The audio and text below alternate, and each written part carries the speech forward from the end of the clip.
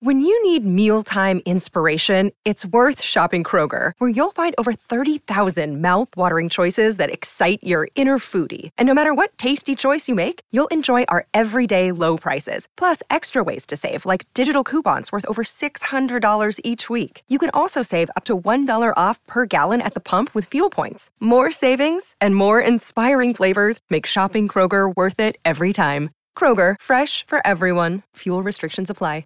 Another day is here, and you're ready for it. What to wear? Check. Breakfast, lunch, and dinner? Check. Planning for what's next and how to save for it? That's where Bank of America can help. For your financial to-dos, Bank of America has experts ready to help get you closer to your goals. Get started at one of our local financial centers or 24/7 in our mobile banking app. Find a location near you at bankofamerica.com/talktous. What would you like the power to do? Mobile banking requires downloading the app and is only available for select devices. Message and data rates may apply. Bank of America N.A., member FDIC. 4.6 billion.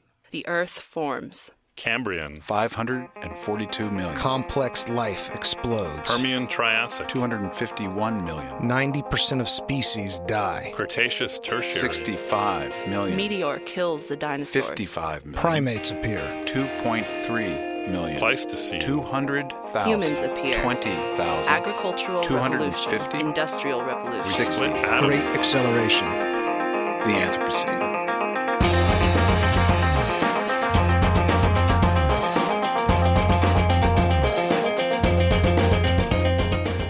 Welcome to Generation Anthropocene. I'm Leslie Chang.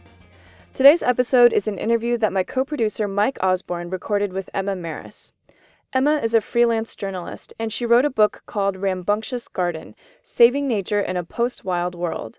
She takes a really creative approach to how we think about nature and wilderness. Since the publication of her book in 2011, Emma has become a prominent figure in environmental circles. And just a heads up, Mike and Emma recorded this interview in a garden in downtown San Francisco. The garden is behind an apartment where the remnants of a burned building were converted into an urban garden. So in the interview, you'll hear some quiet city noise in the background, but I think it actually feels really appropriate because Emma speaks about appreciating nature in all settings, whether urban or in national parks. Also, her book, Rambunctious Garden, is coming out in paperback August 20th. So here's Emma Maris. My name's Emma Maris, and I'm a writer, sort of a journalist. I'm not sure what I am anymore. Thinker. Yeah. Someone described me as a thought leader recently, which I thought was hilarious. But environmental writer. I'm an environmental writer. And maybe you could describe where we're sitting right now. We are in a fantastic little pocket garden hidden behind an apartment building in San Francisco. And it is certifiably a rambunctious garden. It's a cool mix of stuff that's been planted, stuff in pots, stuff in beds, and stuff that just showed up and is growing out of cracks in these old foundations. So let's talk about Rambunctious Garden. The book came out 2009? 2011. And it hit. It resonated with people, and it's become something that's talked about a lot. Did you expect it? Well, sure, I expected it to be a bestseller. I'm actually disappointed it didn't become the next Omnivore's Dilemma. But I guess I was surprised at how much it really resonated within the sort of community of conservation biologists and environmentalists. They're the people who have really responded well and with a lot of great conversation. It's hard for me to get any work done these days because of all of the conversations I am still having over this topic. Great, fabulous, interesting conversations. Yeah, actually, that's sort of where I wanted to go next, is what kinds of conversations have you been having? Do you think people interpreted the book the way you intended for them to? And, where does it get heated and interesting now that the book is out, published, and being talked about a lot? So when I wrote the book, I didn't spend a lot of time. The book is mostly about how you do conservation if you're not looking backwards but forwards. So the first half of the book explains why looking backwards is no longer that useful and why it never really made that much sense in the first place. And then the second half of the book talks about some of these new strategies. So one thing that I didn't spend a lot of time in the book doing was talking about how some of the more familiar strategies are still a good idea, like let's have parks. And, how sometimes non-native species are terrible and need to be removed in order for anybody to be happy. Because I just sort of assumed that we could all agree on those. But maybe I should have spent more time on that because some people interpreted me as thinking that we don't need parks, which is crazy. I love parks. So I have spent a little bit of time trying to set the record straight on that and talking to people who think that I'm also willing to embrace any species, any place, anytime, no restrictions. On the contrary, when they get rats off some island or goats off an island in the Galapagos, I'm cheering just as loud as the next person. I love the book, and let me be upfront about that. I read it months ago, and I was poking around through it last night and trying to remember, what did I like about this? One thing I love about it is your writing style. You're a fantastic writer. And there's also a great mood being set. I mean, even the title, Rambunctious Garden, has a kind of playfulness to it that I think is fun. It makes it very accessible. Do you think that's part of the reason it hit, is because of the tone that was set, or was it more the sort of, I mean, obviously it's a balance of intellectual value and playful writing, but I don't know. I mean, do you hear people talking more about the intellectual content or the style? Yeah, I think the reason that it resonated in the community was more that it just sort of took a bunch of strands and tied them together in a little bow. So there was this conversation going on about invasive species, so it played into that. There was a conversation going on about assisted migration or moving species in advance of climate change, and I put that in there. And there was a whole other group of people who were talking about these novel ecosystems. So I sort of brought these groups and these discussions together, and I think that's the value that people are finding in it.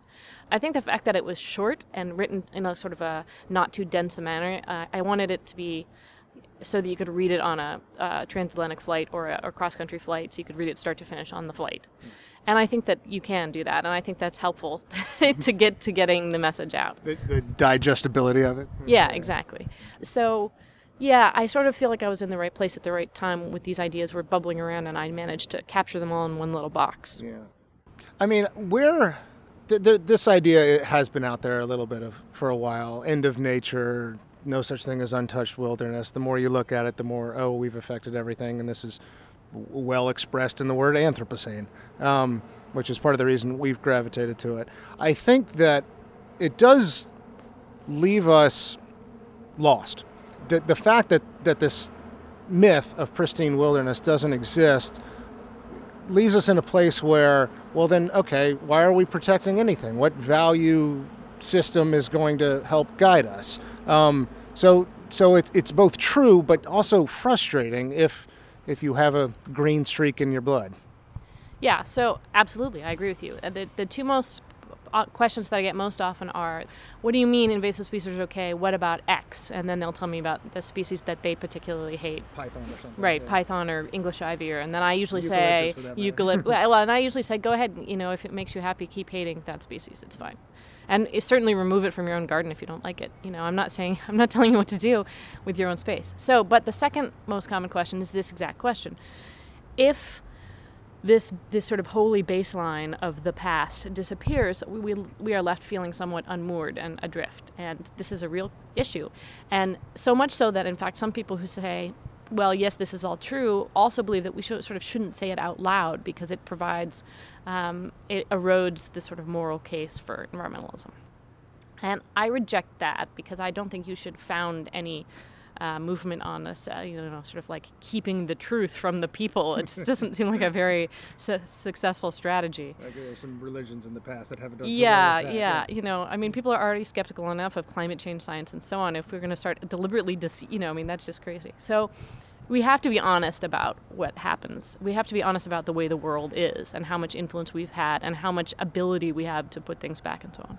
So yeah, there are so many other reasons to want to protect nature, to protect the diversity and abundance of living things, to want to have heterogeneity in different places around the world. There are so many other reasons for that other than it used to be that way that I don't think we need it. I think that we can do it on other things like the intrinsic value of other species or their right to exist, or if that doesn't move you or if you have trouble with that, we can do it straight up on we like it. We like nature. We like lots of wild things. We like lots of different species. And there's also the ecosystem services people who sort of say, they filter our water and they protect us from storms and they provide us with mushrooms, and all those things are totally true. But I don't think we should put all our eggs in that basket, because then if there's some little burrowing owl somewhere that does not provide us any economic benefits, then there's no reason to not pave over his little burrows. So I don't go 100% with the ecosystem services guys, but there are just a million other reasons. I agree with that, but at the same time, I think that the myth is powerful. And where I think it's really powerful and maybe not talked about enough is in the need for solitude and the need to go somewhere where you feel like there's a sense of ownership. I'm standing somewhere no one's ever stood before. And when we lose that, I don't know, maybe something is being lost. So, first of all, not everyone has that kind of relationship with nature. And we've got to remember that that's a particularly sort of special kind of cultural relationship with nature that many sort of rich white people in the West have. But that there are many other possible relationships with nature, including going out there in big family groups and having a huge picnic by the lake, and that's also a totally valid way to relate to nature. So having said that, I do think that ability to be alone is something that we should try to preserve in this world. And saying that a certain place isn't pristine doesn't mean you can't go be alone in it. Now, as far as being the first person to ever stand anywhere, we may have to give up on that. We may. And maybe that's okay, because what kind of value is that anyway? That's a sort of a domineering, masterful, I want to be the first person to ever stand on this rock kind of thing. And maybe that's not a value that is really all that important. I want to get at maybe what was personal about this. So a lot of it, I mean, you have children. I hear you sort of mention them in passing in a lot of interviews and, you know, when you speak. Where did you have kids when you were writing the book? Yeah, well, I was pregnant when I wrote most of the book. When I was out in Hawaii looking at novel ecosystems, I was like wretchedly morning sick and trying not to puke by the side of the trail kind of thing. So how much did that factor in? Well, you know, a lot. You know, I think it often does when you have kids. So there's this sort of, here's a funny story. So there's this sort of old saw that your environmental concern, your concern for future generations expands as soon as you have children. So then I thought, well, presumably then it would expand further when you had grandchildren. So I asked my mother, do you care more about the planet and about the future of the planet now that you have grandchildren? And she said that actually, yes, she sort of did. She was actually more concerned about climate change and so on, now that she could kind of envision her granddaughter's lifespan.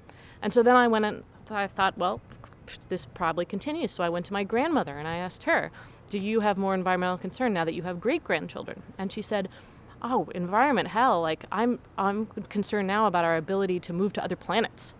Like her sense of the future has now expanded so far that she's worried about colonizing other planets and like whether or not we'll be able to do that.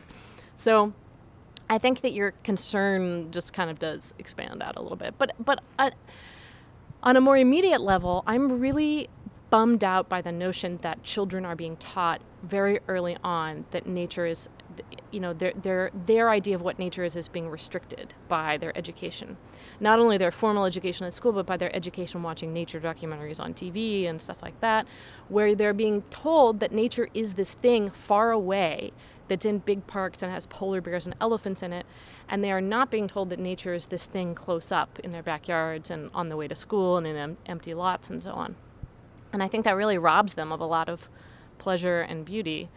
So with my own daughter, you know, she brings home bouquets that are half flowers and half weeds. I am not about to tell her which ones are weeds and teach her to hate them.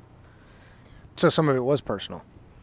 Yeah, I think so. And part of it was, in wanting to redefine nature, I mean. Yeah, and part of it was not about my kids, it was about myself. You know, when I was growing up in Seattle, I spent a lot of time in sort of scruffy novel ecosystems that, you know, they wouldn't have been called that at the time, but time that was really important to me. And I was a big nature lover when I was little. I wrote this sort of sappy nature poetry in my journal and so on. But when I got a little older, when I got to be a teenager and I got indoctrinated with this notion that you had to be in sort of a national park, you had to be in a wilderness area, you had to be on the Olympic Peninsula or something for it to count, because that was more difficult, I didn't have the time, the money, the gas money to get out there, I just sort of stopped caring about nature for many years and just became totally urban focused and didn't look and didn't see and didn't have that as a part of my life. I mean, somehow, some of this seems to me to be training your eye and training your heart to have an intuitive sense of this is a special place, and you don't exactly know what are the qualities of it that recognize it as such. And I think the garden we're sitting in right now is maybe not a bad example of that. Yeah, absolutely. This place is gorgeous, and the fact that there's lots of skyscrapers visible, that there's traffic noise, so on, does not diminish it. In a weird way, it almost makes it more special because it heightens the fact that we're in this kind of urban matrix, and so that all of this plant life is so cool to have here. So is that what environmentalism to you is about, in some sense, is having is just having an awareness of place, a sense of place, a deeper questioning of what's around me and how it got there? No, because I think I love the sense of place, and it gives a lot of pleasure to people, but I think hanging the whole environmental movement on it is a bad idea, because some of these questions are just too big. I mean, you need to figure out energy policy, and you can't do that by having a great sense of place, you know. So you need to have lots of different strands, or you need to have really clear-eyed thinking about the big sort of macroeconomic issues and trade policy and all that kind of stuff. Yeah. But I think you also have to have soul food in order to keep doing this. And in order to do that, it helps if you can actually be nourished by the nature around you and not just the nature that you see on TV that's far away. I guess the root of some of these questions is that environmentalism to me today looks, on one hand, like it has been marginalized as a sort of special interest group, and part of the reason essays like The Death of Environmentalism were so popular, and part of the reason your book is hitting, is that there is a sort of moving beyond the conversation in a healthy way. I just don't know what's being retained.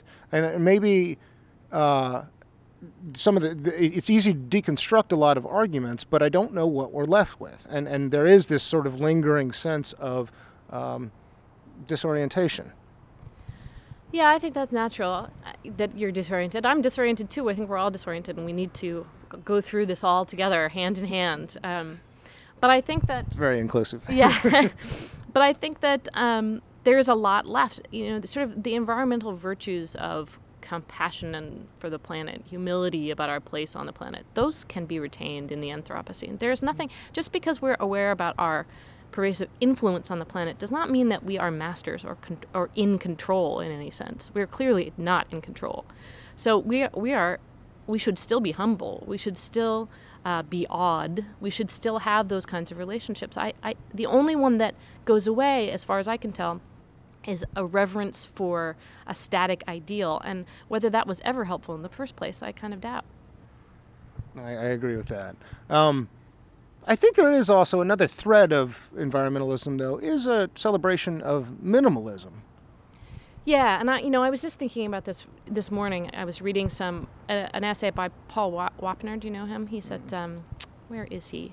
He wrote a book called Living Through the End of Nature. And he wrote this essay about humility in the climate age, where he basically argues that the new environmentalism is dangerous because it says that we can have our cake and eat it too, that we can all develop and lead these kind of high consumption lifestyles while at the same time having environmental protection, and that we'll just use technology to get there.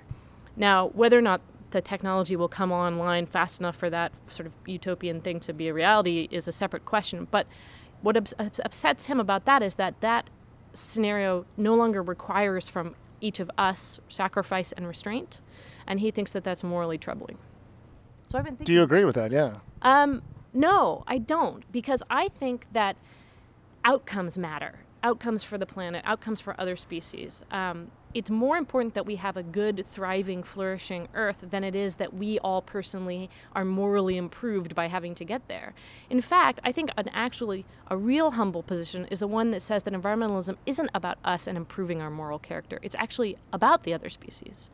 And so if the most efficient way to protect the other species is for us to all get technological and not have to have these kind of restraint things, if that's more efficient, that's what we should do. It shouldn't be about our moral journey. It should be about the outcomes for other species. Yeah, but surely you can sort of sympathize with a general discomfort with technology.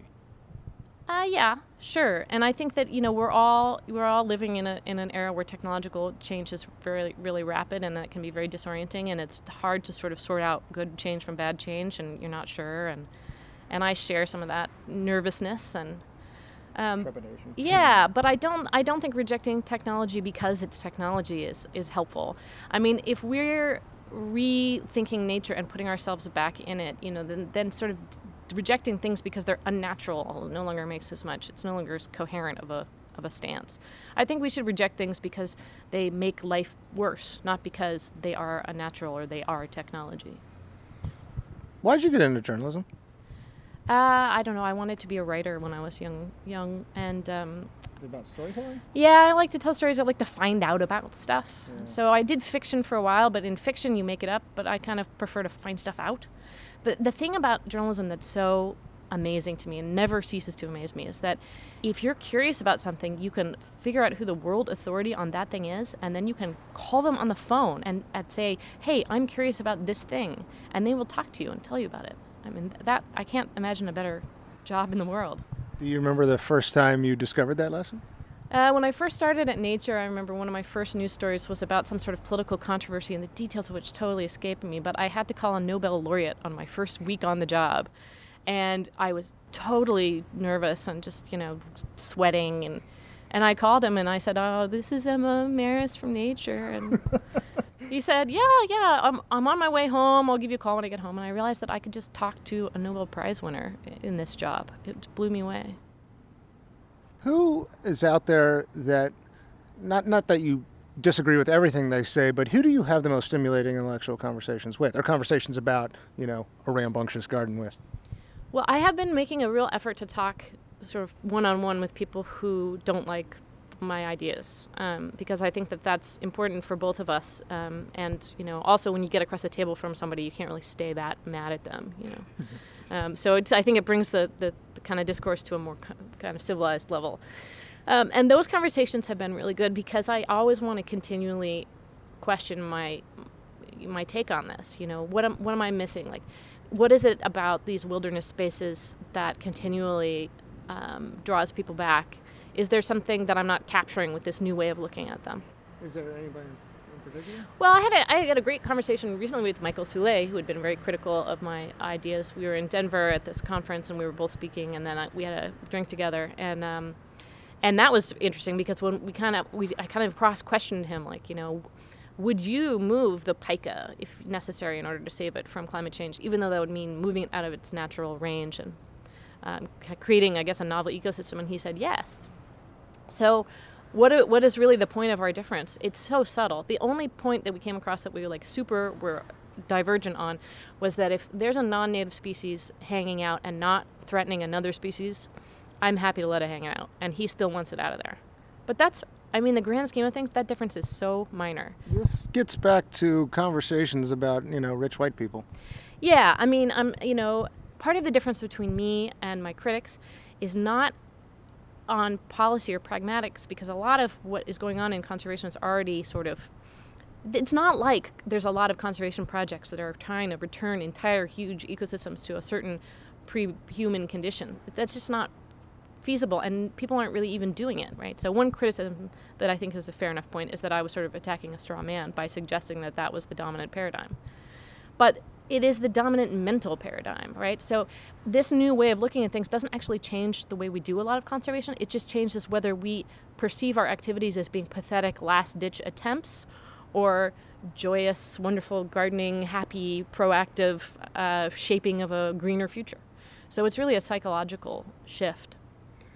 This is something I personally struggle with a lot, because the term psychological shift is to me very telling, because I get it intellectually on a lot of levels.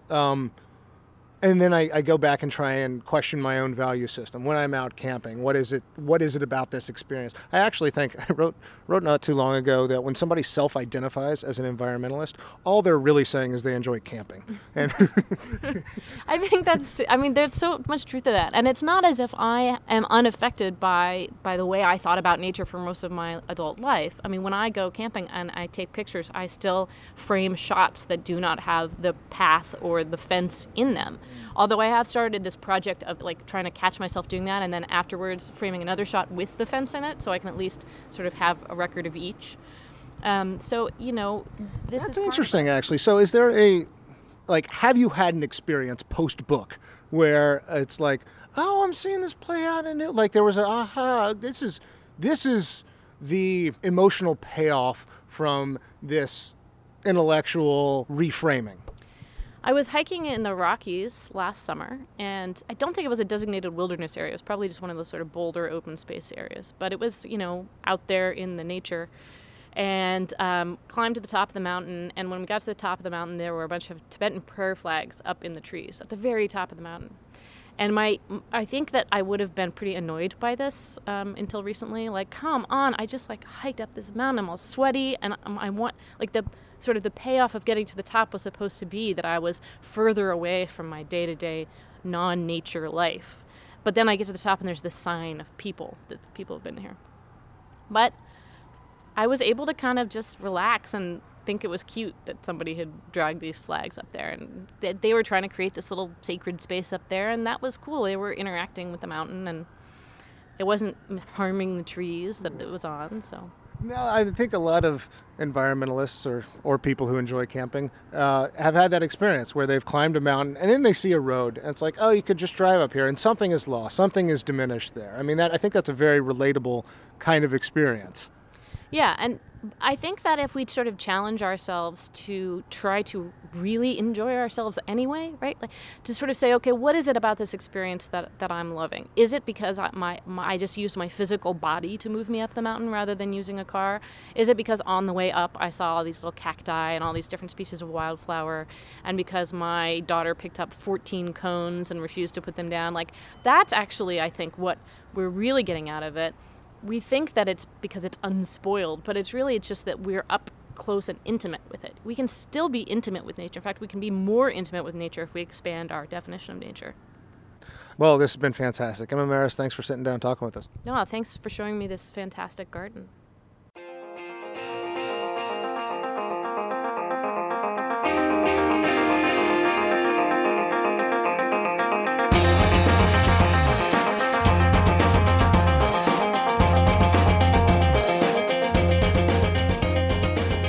Thanks for listening to this episode of Generation Anthropocene. We want to thank our guru, Tom Hayden, as well as Maxine Luckett for all their behind-the-scenes work. Special thanks to Pam Matson, the Dean of Stanford School of Earth Sciences. And a very special thanks to Maserati for letting us use their song, Monoliths. We also want to thank KZSU Stanford 90.1, where most but not all of our interviews are recorded. You can find past episodes on our website, anthropocene.stanford.edu, where you can also submit a story idea of your own. Follow our conversation on Twitter, @GenAnthropocene, or like us on Facebook. I'm Mike Osborne. I'm Miles Traer. And I'm Leslie Chang. History is accelerating, and you're a part of it too. Welcome to our new geologic age.